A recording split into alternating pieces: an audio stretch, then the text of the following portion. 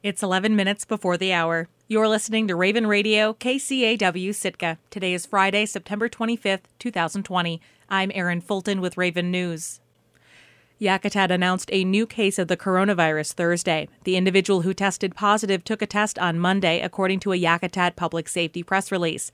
It's the second case that the community of around 600 people has reported in the last week.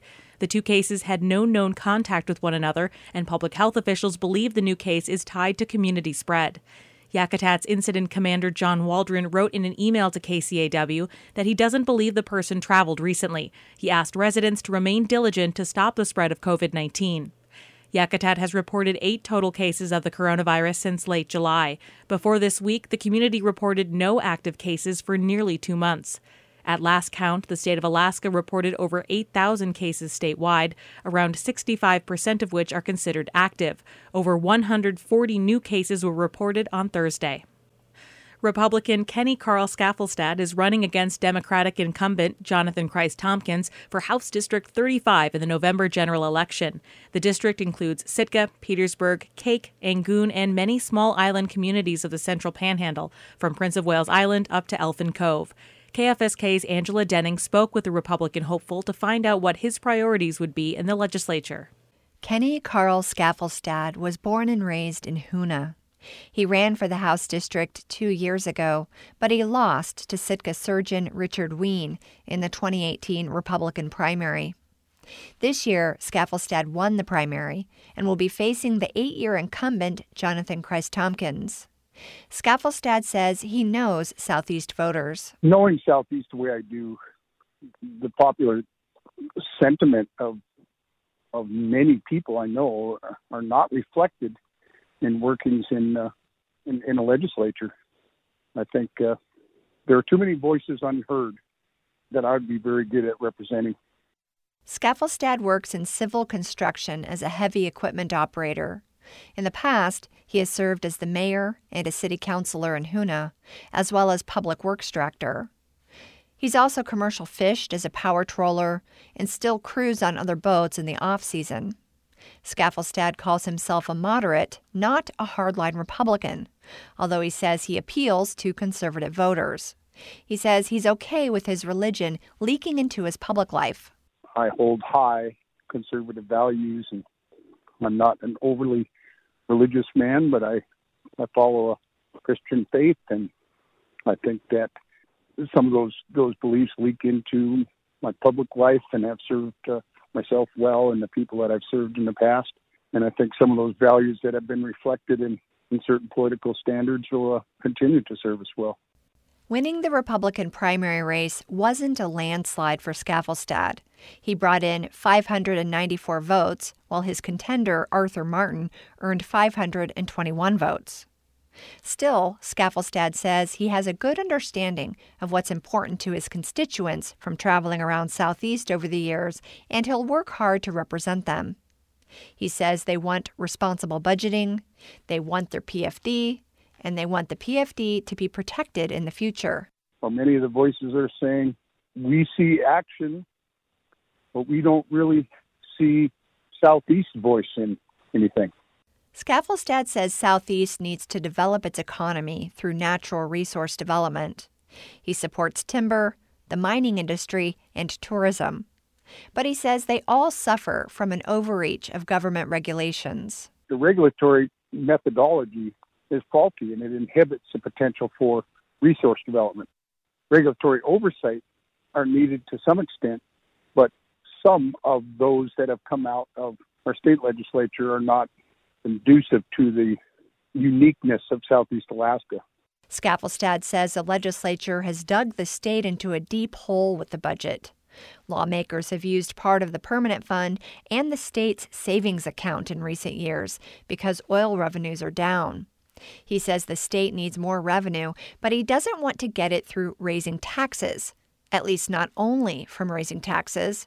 He says resource development and shutting down the government could also help. We've got to have some new money at some point. I am not a fan of governmental taxation. What I'm seeing coming out of the legislature is that they've dug that hole so deep as to have taxation as it's posed to us as an inevitability almost. I'm not sure that it is.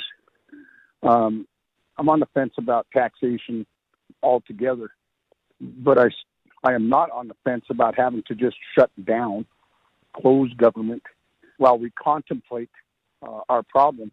Skaffelstad says it's going to take a series of solutions to fix the state's budget situation and that it will take new people at the table. He believes he should be one of those new voices to help get it done. In Petersburg, I'm Angela Denning. This is the second of a two-part series on the House District 35 race. Yesterday, we heard from the incumbent, Jonathan Christ-Tompkins. You can find that story on our website, kcaw.org. There will also be a public forum on the race on October 14th. The COVID-19 pandemic has cost the Alaska Marine Highway System tens of millions in revenue from lost ridership. That's according to Rob Carpenter, the Department of Transportation's Deputy Commissioner, speaking Thursday at Southeast Conference. We've had roughly a $45 million revenue, unrealized revenue impact since this all began. And that was, right away we had to tie ships up. The unfortunate part was we were just getting ships back online from all the mechanical we had. He is referring to the breakdown of several vessels last winter, including the Matanuska ferry at the beginning of the year. It was the sole mainliner the state had running. Regional service resumed in March, but then came COVID-19. Villages and communities locked down. They didn't want us to come. We couldn't come. We had to get our mitigation plans figured out. Anyway, we're running now, and everything's going great, but ridership is significantly down. So that has led into our winter schedule, which is, I think, at a level no one is happy with, including us. A 9-person Marine Highway Work Group created by Governor Dunleavy is expected to release its recommendation for the fleet's future next week. The task force has already ruled out privatization or any scenario where the state gives away the fleet.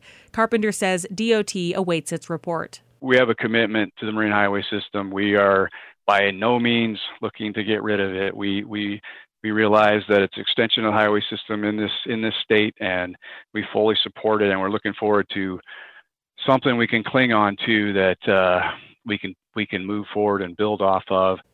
His remarks came during the annual meeting of Southeast Conference, a regional civic and business forum held virtually this year. The U.S. Department of Agriculture announced on Thursday that it is forging ahead with a proposal to make the Tongass National Forest fully exempt from a Clinton-era rule designed to limit road development on federal lands. It's known as the Roadless Rule, and successive Alaska governors and the state's congressional delegation have pushed to make it not apply in the Tongass.